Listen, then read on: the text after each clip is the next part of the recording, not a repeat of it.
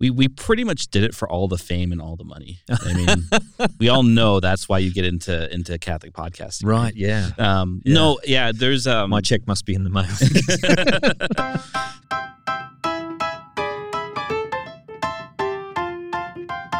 Welcome to another episode of This Catholic Life. Conversations about life's ups and downs, big and small, how we deal with every situation imaginable, whatever life throws at us, but still manage to be sensible, practical, and joyful.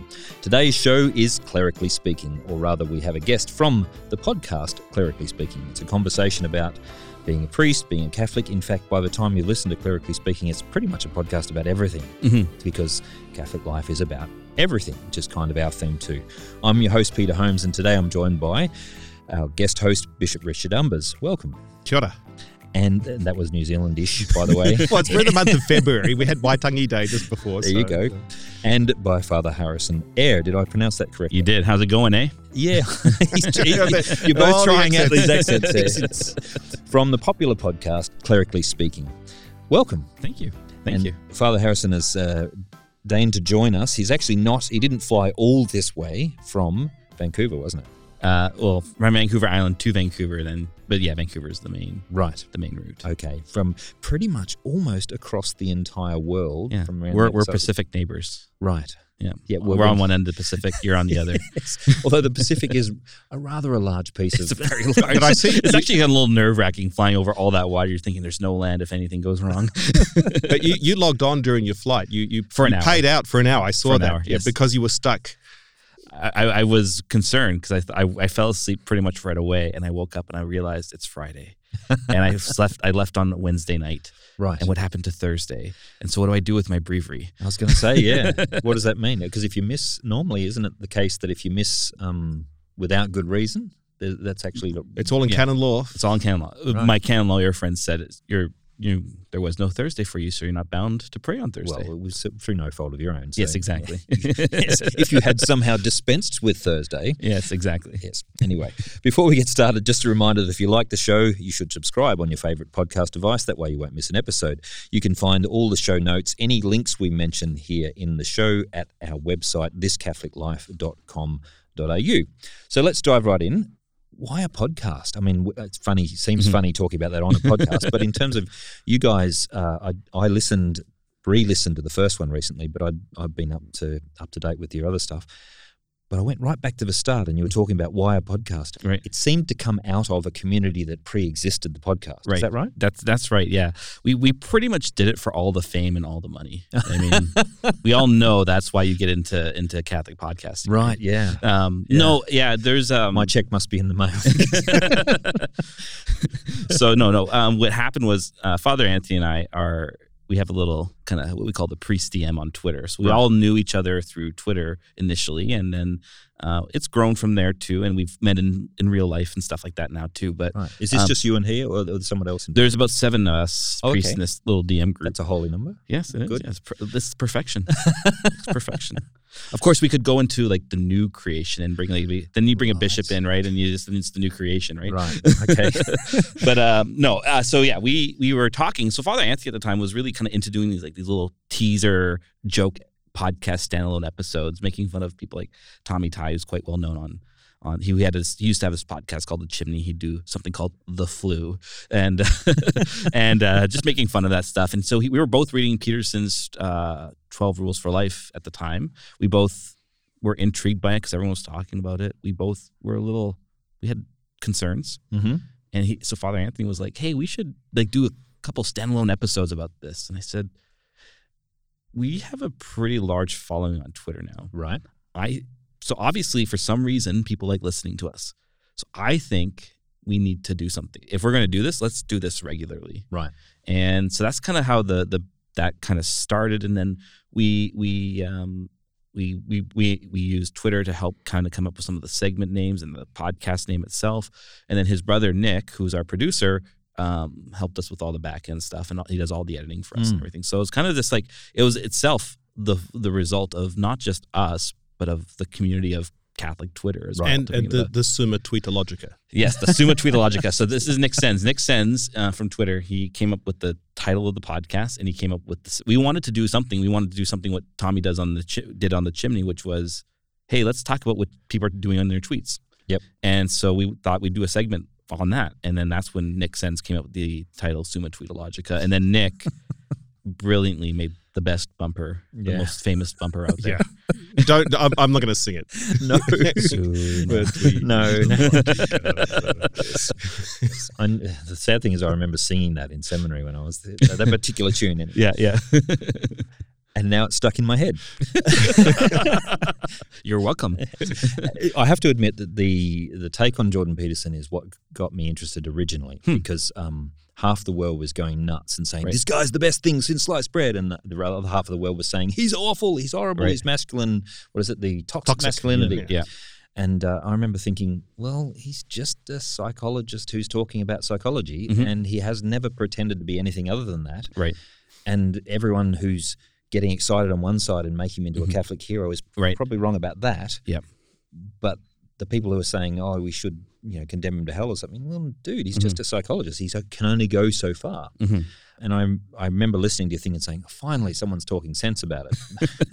So, yeah.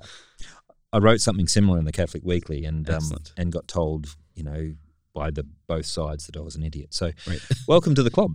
Thank you. Although you probably preceded it for a while. Now, you've been around now for how long?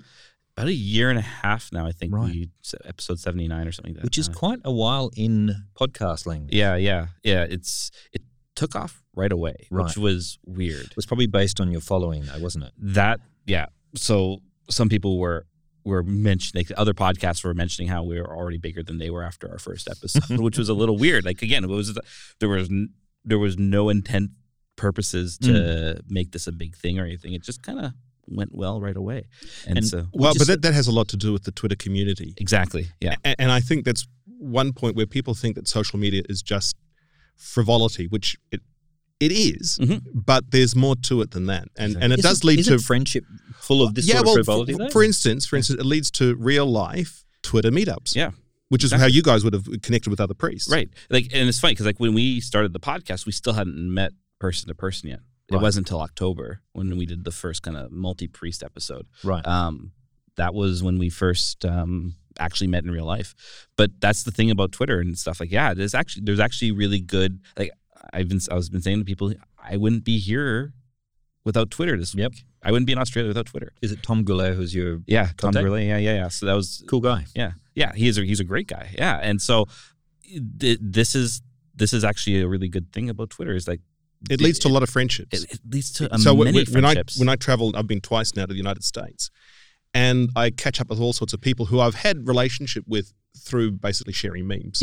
On seriously, Twitter. If you meet someone at a friend's house or something, your contact is 90% just joking around, having some fun, that kind of thing anyway. So sharing memes online is not that different to just an ordinary social context, because after a while you finally get down to some meaty topics or something. But but that's what. But it allows though for you to meet like-minded people. Yes, I think, and it was one of the things I did when I went to New York for the first time, and there's a priest from Melbourne who was there, and he said, "Oh, we've got to catch up." And I said, "Okay," but I didn't tell him that there were a few other people going to be joining us.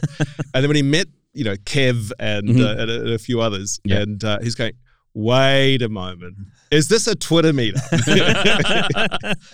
But no, like that's been amazing. Like I've because of Twitter, I've gotten to know a family, and I did their daughter's first communion, right? Because she had some social anxiety issues, so they needed to do something more private. And I've become good friends with them, right? Because of Twitter, I'm here. Because of Twitter, I've traveled to other places now just because I'm like, I enjoy your company so much. I want to meet you in person, right? So it's really social media can be used for good. I mean, it's used for bad, but and we also grow in our own virtue with it over time too, right? So it really becomes something that brings about new community in a beautiful way. And I don't know, I can't help but speak good of it because of that. Is there a danger? So you talked about the proper use and you talked about growing and maturity with social media. When you say growing, what sort of things would you talk about in terms of your mature approach to that? So I've noticed, we did like another fruit of social media was Father Anthony and I, and then Sister Teresa Althea, and then a friend of ours, Shannon Last, we were asked to do a panel at Notre Dame in November on social media and friendship. Right. And it was there that I kind of started praying over this, realizing that we use social media like moderns, which is we see it as an extension of us, of the self, right? Something used for self-expression rather than actually an encounter with a person. Yes. And so when we use it the former way, even as Catholics, which is how we often tend to use it, we can get biting, we can get annoyed, we can get quick, we can get snarky, we can start to troll people, subtweet people in a harsh way, etc. And that doesn't do any good. So for me now, it's been really trying to be purposeful about saying, okay, I disagree with this.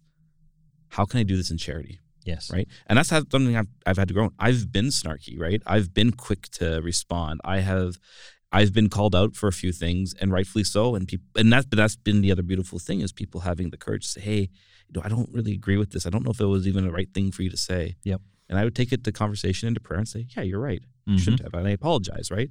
And that's a good thing. It's out there for everyone to see. But it's difficult because with humor, and especially the kind of humor that memes, for instance, bring with them, there's a certain level of snark. Yeah. So how do you navigate that? Right. Exactly. Yeah. But also, how do you deal with it because not everyone who's offended is actually got reason for offense. Like there are people who seem to get a thrill out of being offended. It's the modus operandi. But each time someone says I'm offended, you got to think through. All right, well, to what extent is this valid? To what extent is it not valid? Right. And then that's where you have friends though too. You can say, hey, am I wrong here? And they'll say yes or no. Right. I have friends who will be very honest with me, and they'll say, no, you were wrong there. Or you weren't. No, you're fine. Some people, that person, I don't know why they're offended. Right. And you're right. You can't. To bring up a specific example, there was one time when,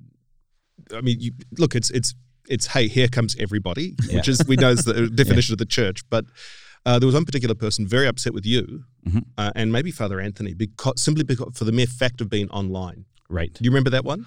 I've had it a few times. I've had a few people that they were offended that a priest is online. Yes. Yeah. Okay. That was it. Priests should not be on Twitter. Right. It's against the dignity of our priesthood. So one of your vows was Amish. Yes, exactly. Right. Apparently. Okay. Yes. And because there's the thing you start to discover. There's sub communities and stuff like this, and subcultures of Twitter. Because there's Catholic Twitter, and then there's a lot of little subsets, and you might be totally ignorant of some of these subsets. Then they just come out of the dark one day, and you're just like, oh my gosh, like bear down the hatches, it's coming. And that's where you have your friends to support you, right? Which is such an important thing because you realize, I do bring social media to prayer, right?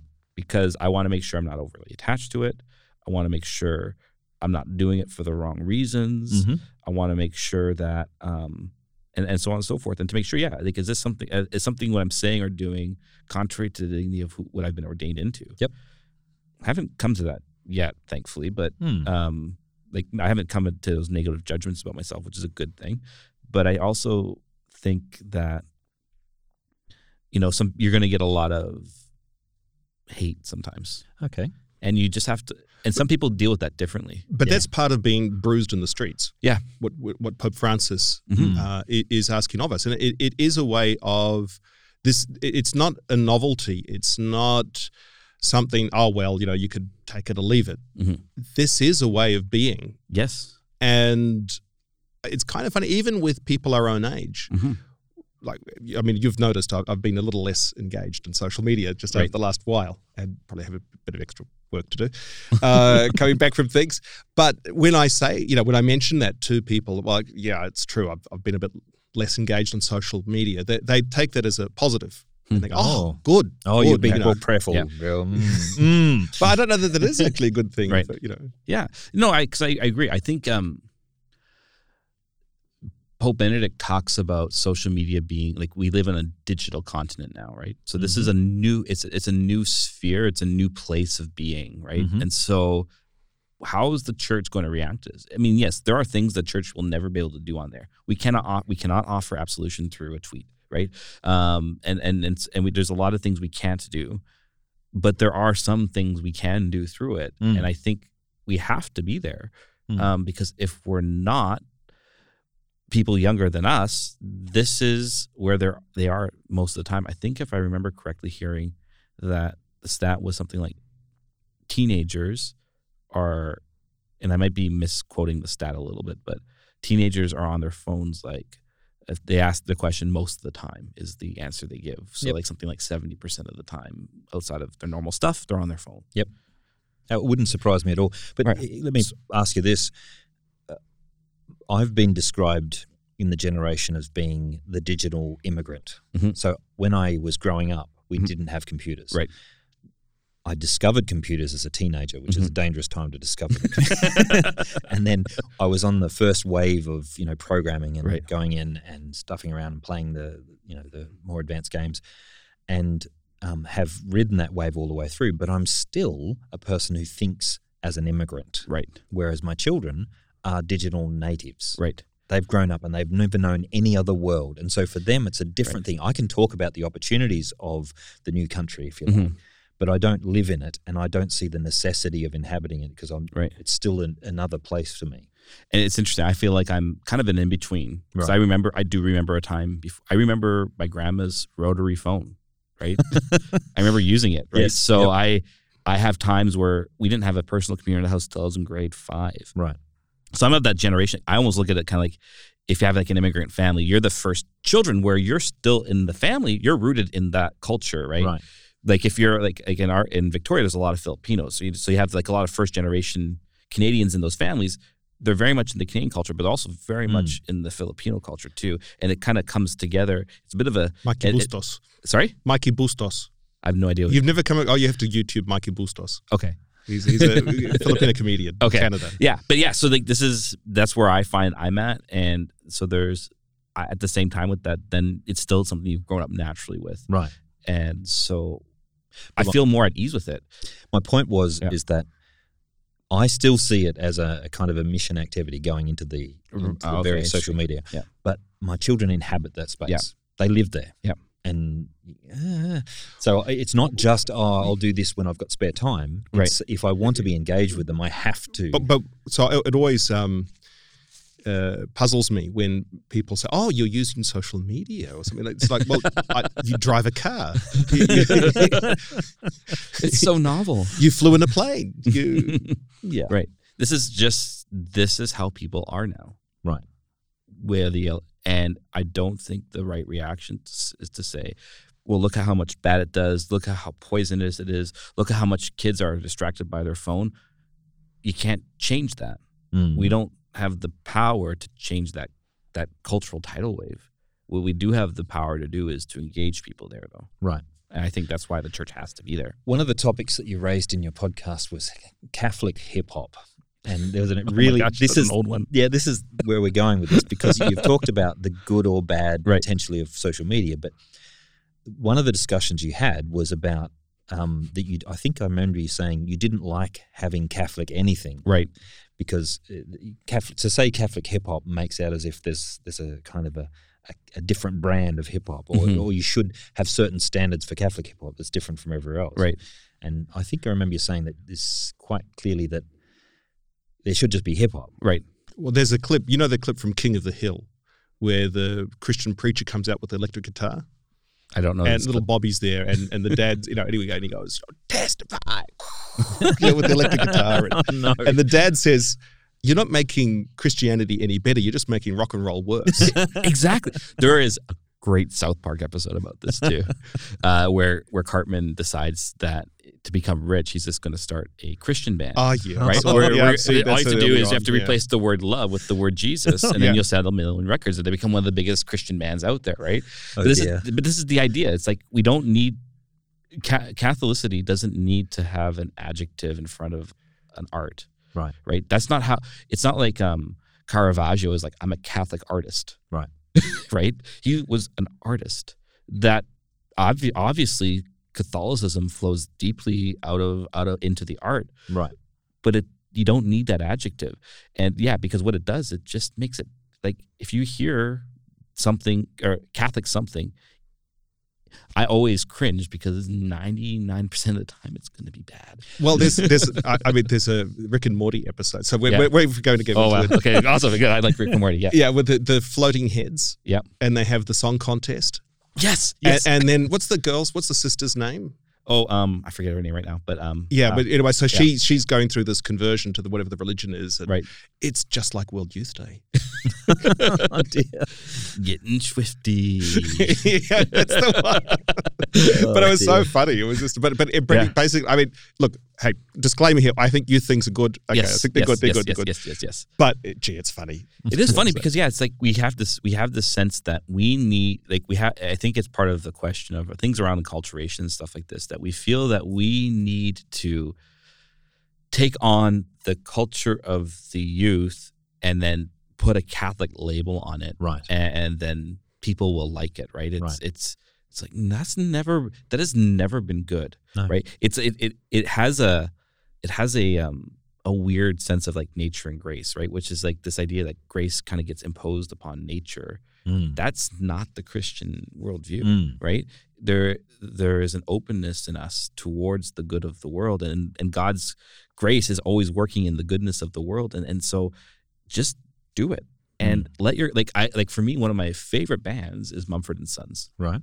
I love them. I think there's actually deeply Christian themes, and they love Chesterton and stuff like this, but none of them are practicing Christians. They've been raised in that world, but none of them are practicing. But you hear kind of this engagement between the Christian worldview and kind of almost like an existentialist, almost nihilistic or absurdist worldview coming together. And I find that really interesting.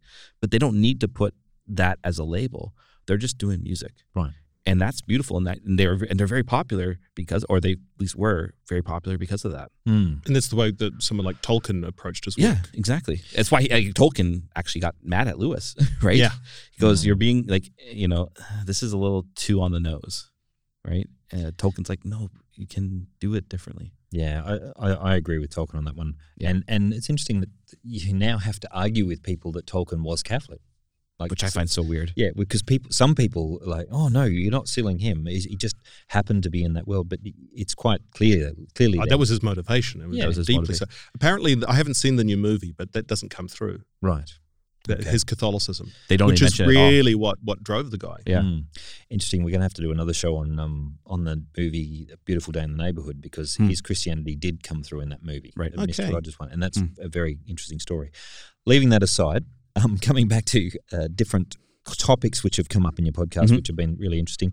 I mean, all of them are interesting, but the anxiety and depression and how to deal with them, that's become a bit more topical recently when you've had some quite, I'm going to come out and say loopy guys on claiming to be exorcists who are coming out and saying that PTSD and things like this just need to be exercised as a demon.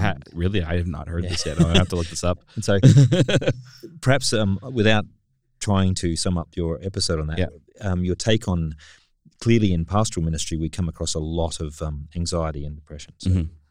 Yeah, I mean, and that episode was one of our more popular ones, and partially because it's one where Father Anthony really bore his heart out, right? It's something he struggles with anxiety, right? And he mentioned this clearly, and I think people really appreciated knowing they weren't alone in that. So that was really good, because I think in pastoral ministry, it's the life of, like, if you will, the life of the world and the life of God, or the supernatural and the natural, they're always at play with each other. And one never destroys the other or anything like that. So when you're dealing with people who are, like, when you're hearing confessions or you're doing pastoral guidance, you have to always kind of have an open ear and listening and thinking, okay, this person's got, or maybe it's like family of origin issues or something like this, right? You have to kind of listen for that and say, okay, this part I actually can't help you with on the human level. Right. Because I'm not a psychologist or anything like that, but I can help you. Let's say it's family of origin, right? I can help you come to an encounter with God the Father. So just for our listeners who aren't up with the language, family of origin means that there's some sort of issue from their family history, from the background of their circumstances, which is having an impact on them. And it might not be their fault. Right. In fact, it very rarely is their fault. Yeah. That's what we mean by family Exactly. of origin. And at the same time, too, we have to be wary of over psychologizing to the point that the spiritual has nothing to say either, right? It's about having a healthy balance. Like, so for example, when I was at the cathedral, I did a lot of work with young men who were struggling with pornography, addiction stuff, right? Mm-hmm.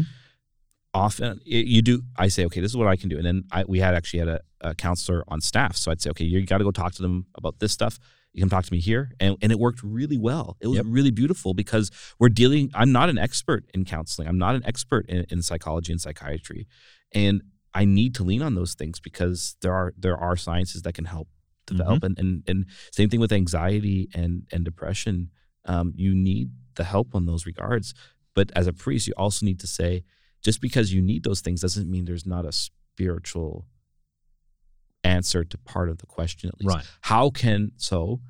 If I'm struggling with anxiety, how can I encounter God in this, even in the midst of it, right? Right. That is something I can absolutely help you with, and I want to. Right. That's going to strengthen you as you're trying to deal with it on the human level too. So the human and the spiritual, the supernatural and the natural, they kind of coincide and they play with each other, and you need to kind of address that and know and be aware of that. It's a denial of the incarnation to some extent to separate them. It's like saying if someone, even if I can put it really bluntly, if someone's suffering from a very serious illness, you don't say, it's all spiritual, let's pray and we'll be done with it. You say, get the best help that medicine has to offer, and now we can talk about the spiritual element of that and how that plays out in your life.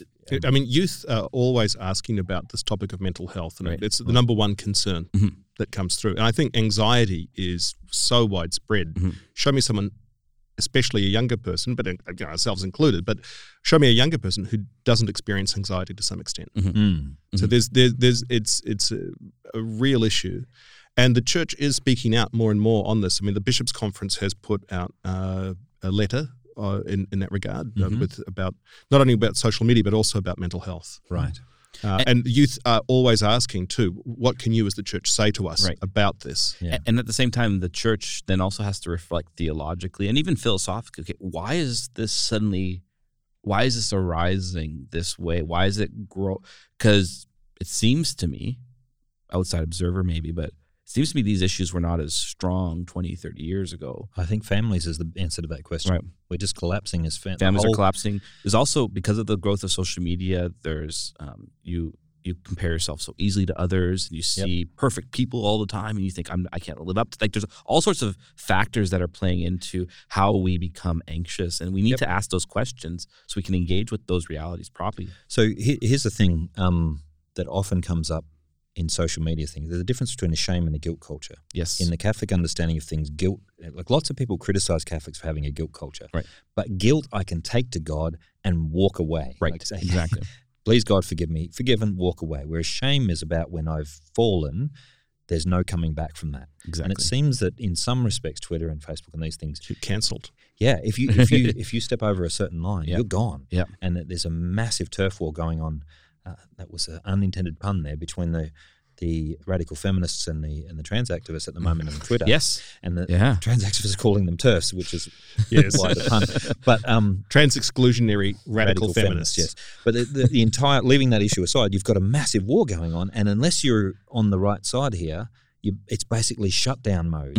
And there's just coming back to the anxiety thing, I'm seeing a profound anxiety amongst young people. They're terrified of actually committing themselves to anything, even no matter how trivial, unless they feel the tribe's going this way, because there's a desperate fear. Because I mean, guilt culture is much healthier by comparison. At least I can take my guilt somewhere and it has a positive outcome. Whereas the shutdown or the shame thing is a massive deal. In some respects, younger people are thrashing back. The OK Boomer thing is something you guys dealt with.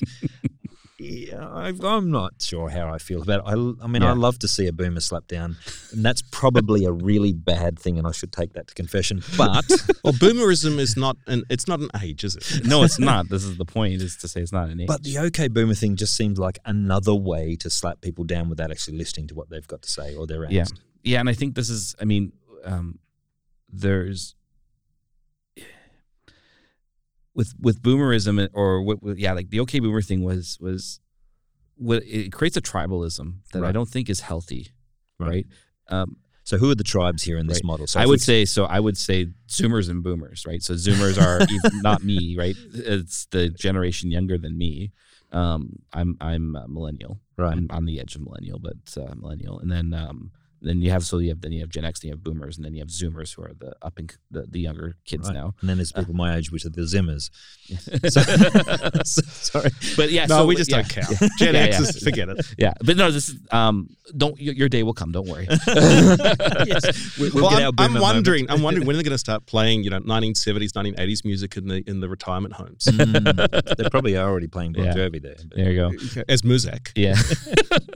So yeah, what it is, I mean, the Zoomers are very frustrated with the world the Boomers have created for them. Mm-hmm. And so what they do is they just lash out at anyone of that generation. I don't think that's healthy or fair or good. Right. But it goes both ways. Yep. Because what the Boomers tend to do is they'll say, kids these days, they don't know how to work. They're lazy, blah, blah, blah. Yep. They quote unquote have anxiety, but they don't know what it means to suffer, to raise your family and stuff like this. And they're speaking past each other. Yep. And what happens, and so you create a tribalism that refuses to listen. Yeah. Right. And I think this is, it grows beyond just generational turf wars. It grows into how we act on social media. I need to listen. Yep. I need to be receptive. Like I need to be Marian. Right. Also, you need to listen behind the words too, because often when someone comes in the rage and they're throwing something at you, got to think, where is this coming from? Right. They've invested a huge amount of effort and emotion in this. Where's it coming from? And I think for the Boomers, the reason they get so frustrated is they think I worked so hard to create a world where you wouldn't have to suffer, and they're just seeing that thrown back in their face. Right. And to an extent, the world without suffering actually has been a disservice rather than a service to the following generations, I think. So there's those deeper conversations. And again, a lot of people aren't even always aware of their deep-seated ideologies or worldviews that they're kind of expressing when they say a phrase like, kids these days don't know how to work hard or whatever, right? We don't know how to listen. We don't know how to listen. And I think, because I hear what you're saying, right? Like there is that little part of me that says, yeah, when like a boomerist phrase or mentality gets slapped down, I don't exactly cry and lose sleep over it, right? Because there are things that came from that generation that I find very frustrating. But that's because we're the generation that first began to feel frustrated with it. Yeah. Now, I suspect, as the bishop has indicated, we'll get our turn, and we'll be the get off my lawn sort of generation, and they'll be whinging about what we've done to the world. Yep. And we'll probably have just then learned our lesson about how to listen, perhaps. But in the church, made the managers listen anyway. But in the church, we cannot function this way. No. We're a family. Yes. Right? So yeah, there are different generations in here. And so how do we function as a family? I was listening to, there's another podcast called The Crunch that some younger guys are running. And Pat was talking about how he went to a Knights of Columbus meeting one day. And the Knights of Columbus, you guys have them here in Australia? We have Knights of the Southern Cross, which are similar. Okay. So he went to a meeting, did his initiation, and it was all guys over 60 who were there.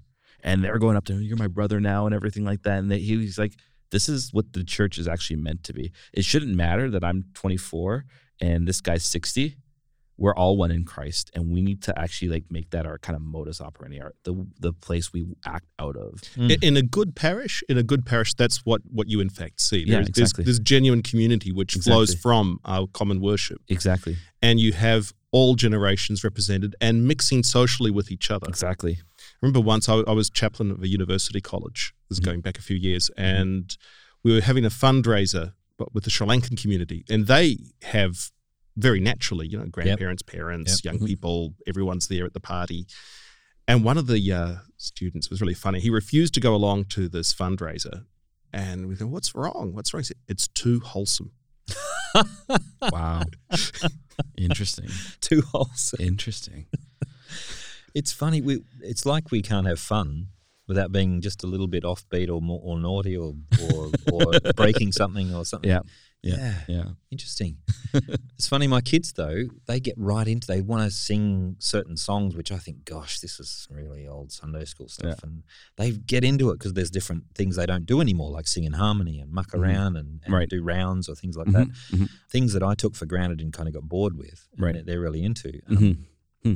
well, the day bush dancers start to come back, then I'll start to be worried about that. Well, They're do back, you reckon? organise sometimes, yeah. Yeah. Grab your partner by the hand. I didn't mind the music distressed me.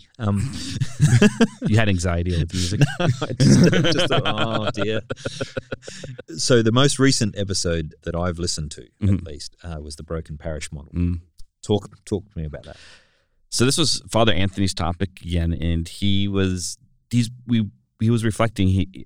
Pittsburgh's in the midst of massive reorganization, and we were just kind of reflecting on it. Is the way we even structure parishes now working? Right. So the old idea of a parish is a certain boundary of people with this kind of office in it and these kinds of functions. So yeah, this is something I was actually even just talking to Bishop Umbers about last night. So even since that episode, I've been reflecting on it more and more, because I think what has happened is, at least in Western Anglo culture, we've developed parishes according to the model of secular institutions rather than ecclesial institutions. Right. So we form them according to a bureaucratic model, right, where you have hoops you have to go through and steps you have to complete that actually have nothing to do with the life of the church. You want your kid to get baptized? Great. Here's a 5-page document that you need to fill out before you get to get baptized, right? And you have to go through the 7-week baptism prep course. There is nothing in the church that says you need any of this, right? The church has never been structured this way.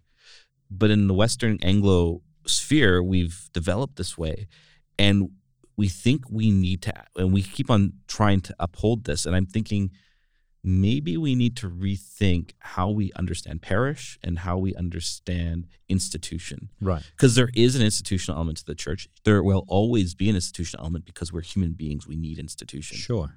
You can't run away from that. And so, but if it feels like we're filling out a tax form when we come to the church, it's not going to be very enticing. Exactly. Like I have a friend, he just moved. He's in Edmonton, Canada, and he just moved, and they just had a baby. They wanted me to come out to do the baptism. I said, great, just go talk to the parish priest and let me know, right? So he goes over there to the parish, talks to the secretary, and the secretary says, well, you're not registered in this parish. He goes, but I live in the boundaries. But you're not registered here. Right. I'm like, okay. And she goes, you can't have him baptized, or you can't have your child baptized until you're registered. You get envelopes. You show yourself a consistent parishioner of the parish. And I'm like, that is like not how canon law structures things. It sounds like it's straight at actually apostles, doesn't it? Exactly.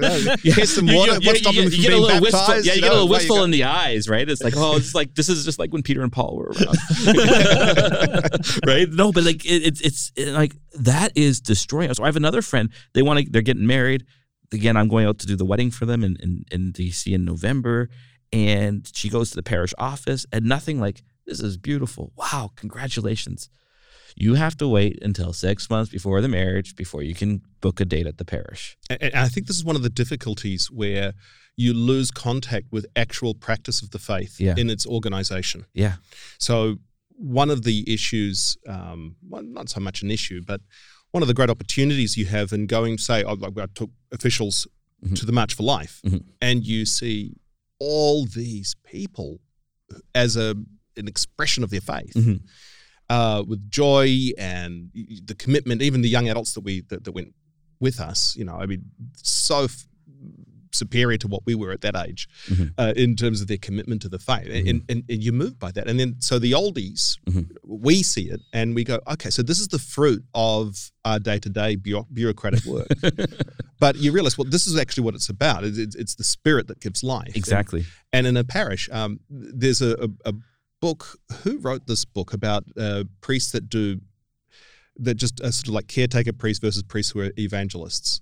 There's a number of books. One of them from did Weigel write one of these? He could have, but there's a long time ago a book called Working the Angles was written by Eugene Peterson, where he talked about his opening line is American pastors are abandoning their posts. They're leaving the shop. They're walking out, and basically what he was saying is they're still there, but they've turned into religious shopkeepers. Right. And they're maintaining there's a tendency. So I mean, I've had a stint as parish priest, right? And becoming a diocesan bishop, the whole thing is immersion into the world of the bureaucracy. And I can see I can see the forces at work that would perhaps lead a priest to kind of interiorly give up and think, well, why bother? Yeah. Because if the appetite on behalf of the bishops and the people who work with them is just don't make waves, just don't get into trouble. And you get into trouble when the bureaucratic machine in some way gets a spanner in the works. Yeah. So in other words, what you get held accountable for is how well the machine moves. It's about the process more than the outcome. Right. Yeah, and people respond to the process because if that's what they're held accountable for, that's what they're going to. Yeah, so those are the practical incentives. What do we reward? What do we punish? Right. In practice. Yes. So when you get a complaint from the parish, you change the mass time. Well, are you going to get a rap over the knuckles from the Vicar General or not? Right. Now, the way I've had this explained to me by someone else, and I thought it was very wise, he said, well, if the complaint was warranted, one complaint is too many. But if the complaints are not warranted, then 10 or 20 doesn't really matter. Right. So, I mean, then when is it warranted? But But in a certain sense, if we're going to take risks, if we're going to proclaim the gospel, if we're going to be evangelists and actually preach the truth, yes, we need encouragement to do it with love, to do it appropriately, to be situationally aware, but we still need to take an interest in souls. Right. Well, then this is the thing. Lex Suprema. Because, Salus Adamatum. Because my experience, and I've been a pastor for just over 2 years now, and my experience is, though, at the same time, like a lot of parishioners, they've been raised in the kind of institutional model that we've portrayed parishes to be. And that's what they think needs to be supported. Like, it's also a consumerism involved. Oh my God! If I don't get my way, I'm stopping donating. But I'm still going to come to mass. I'm still going to use this building. It's electricity and everything, but I'm not going to give. Like, that's theft. That is theft. I'm sorry. This is theft. So you have these. I'm like, this is how we built up the church. And I don't know. I'm starting to get little things into how this all started. It's disturbing because this is not actually, because this is the thing, how parishes are organized today is not how it's always been, and it's actually only about the last 100 years that we've organized parishes this way. So people are used to it being this way, and they think, and then the priest gets overworked because he has to deal with every single little issue, and everyone thinks everything needs to happen inside the institution of the parish. Like, no, like parish work happens if a family invites another family over. That's parish work. Because you're members of the parish. You're in that boundary. That's parish work. And we need to start thinking more canonically about how we're instituted rather than kind of secular institutions. And like the other thing with that is what does this look like? So the thing I mentioned in the episode, I think it was towards the end, is I've been reading Pope Benedict's DS of Jesus Christ for some spiritual reading because I love Benedict and I read him all the time. I'm doing my doctorate on him. So I'm reading this, and he talks about the new evangelization at the end of his chapter on faith.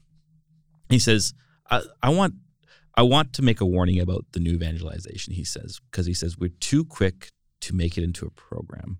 Right. Or into a 5-step plan. Or he goes, but I want to tell you about a time in the church where it grew exponentially every year. And they had no pastoral programs. There were no 5-year plans. There were no mission statements or vision statements. Am I hitting too close to home? No, this is great. So anyways, but he goes, they loved one another. Right. And they lived the Christian life as a total way of life.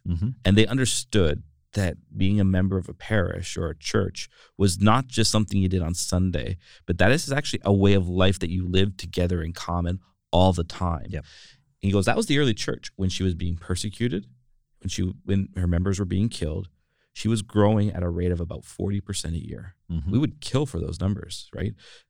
He goes, and they didn't even stand on corners evangelizing.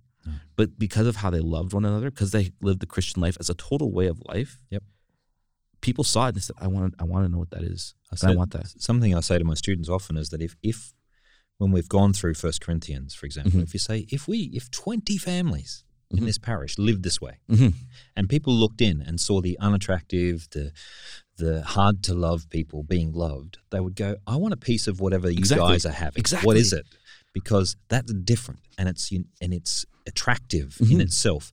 But if we walk out of communion like we've just sucked a lemon And if we act as if anyone's offending us just by being in our space, this is my perfect religious space, don't upset the resonance, then we're not going to be attractive. Doesn't matter how cool that's one of the memes, isn't it?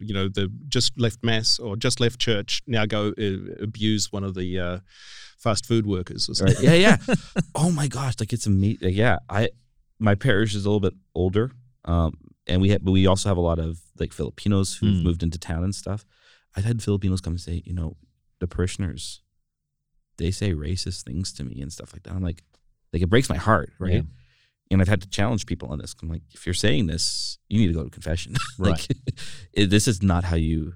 Yep. You don't receive the Lord and then go out and yell at someone because you got they act because they made a mistake and they accidentally put pickles on your burger or whatever. Right. That's not the Christian way. And if that's what you're doing, you're actually an anti-sacrament. That's a really good point. And basically, we're supposed to, what do we say at the end of the Mass? There's all different varieties of it, but basically go out and live what you've just received. Right. Well, that's like St. Augustine's phrase, right? Christian, become what you receive. Right. Become the body of Christ you receive, which is not just an individual exhortation, but it's an ecclesial exhortation. Yeah. The church, this local church, become what you receive. But this sounds awfully like individual conversion. Oh, dear. These Protestant ideas. No, sorry.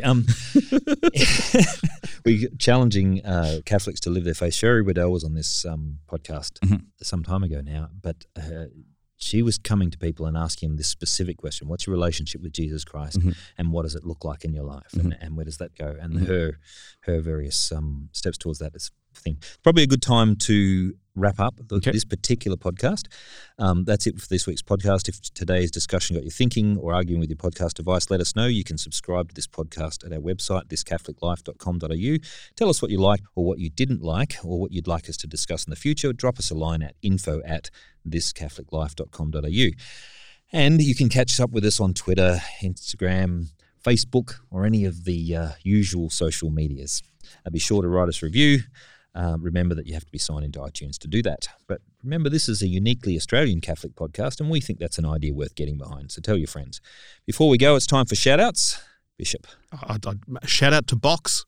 To Box. The Box and all the fellow artists. There you go. Ryan Galliot, who's also a co-host on the show, and all fellow artists in that area who are not Catholic artists. They're just artists who happen to be Catholic. Father Harrison. Shout out to Father Anthony and Nick and Riley, our Clerically Speaking team. Shout out to the students at UND who I just went to give a talk to. God bless you guys. It was great to get to know you. And shout out to anyone who I know who I've met here in Sydney. It's been a great time getting to know Australia a little bit. I made a little. I wanted to drop a little joke. Someone asked me the first day I got here. They said, "Hey, what's your first impressions of Australia?" I said, "Well, it's like Great Britain and Canada came together, and they had a baby." and that's a good thing. That's a good thing. It's been a great time. I have to say, when I went to the States, I spent I think it was about a week and a half, maybe nearly 2 weeks in the States, and I got to Canada to visit a friend as a side trip from my work trip. And I got there and said, "Please give me some coffee." And I'd like to talk to someone who has a sense of humor. And whose money's colored, right? And they put a U after O in color. What does Canada? What is the coffee like between Australia and Canada? Coffee's good in Canada. Coffee's okay. I mean, it depends. It's good in Canada? Well, it depends on where you're going, right? Okay. Like everyone goes to Tim Hortons, and I think Tim Hortons is trash. Mike, the producer, is also from Canada and has an opinion on TV. Now, I have to say, after 2 weeks in America, I should be very clear, 2 weeks in American hotels, I was very grateful to go to Timmy Hortons. And I've been told since that I shouldn't judge America based on what they serve in hotels. Right, but, yes. But that was an awful experience. Yes. Somebody warned me about cheese in America, and I went, "What?" And I didn't believe them. And they were right. Yes, they were right. Yeah. Sorry to say. Canada again came through in that one. There you go. There you go. Good. So my shout out is to my Canadian friends. You know who you are, mostly from Toronto, but also from Montreal and Vancouver. So that's all for now. Thank you for listening to This Catholic Life.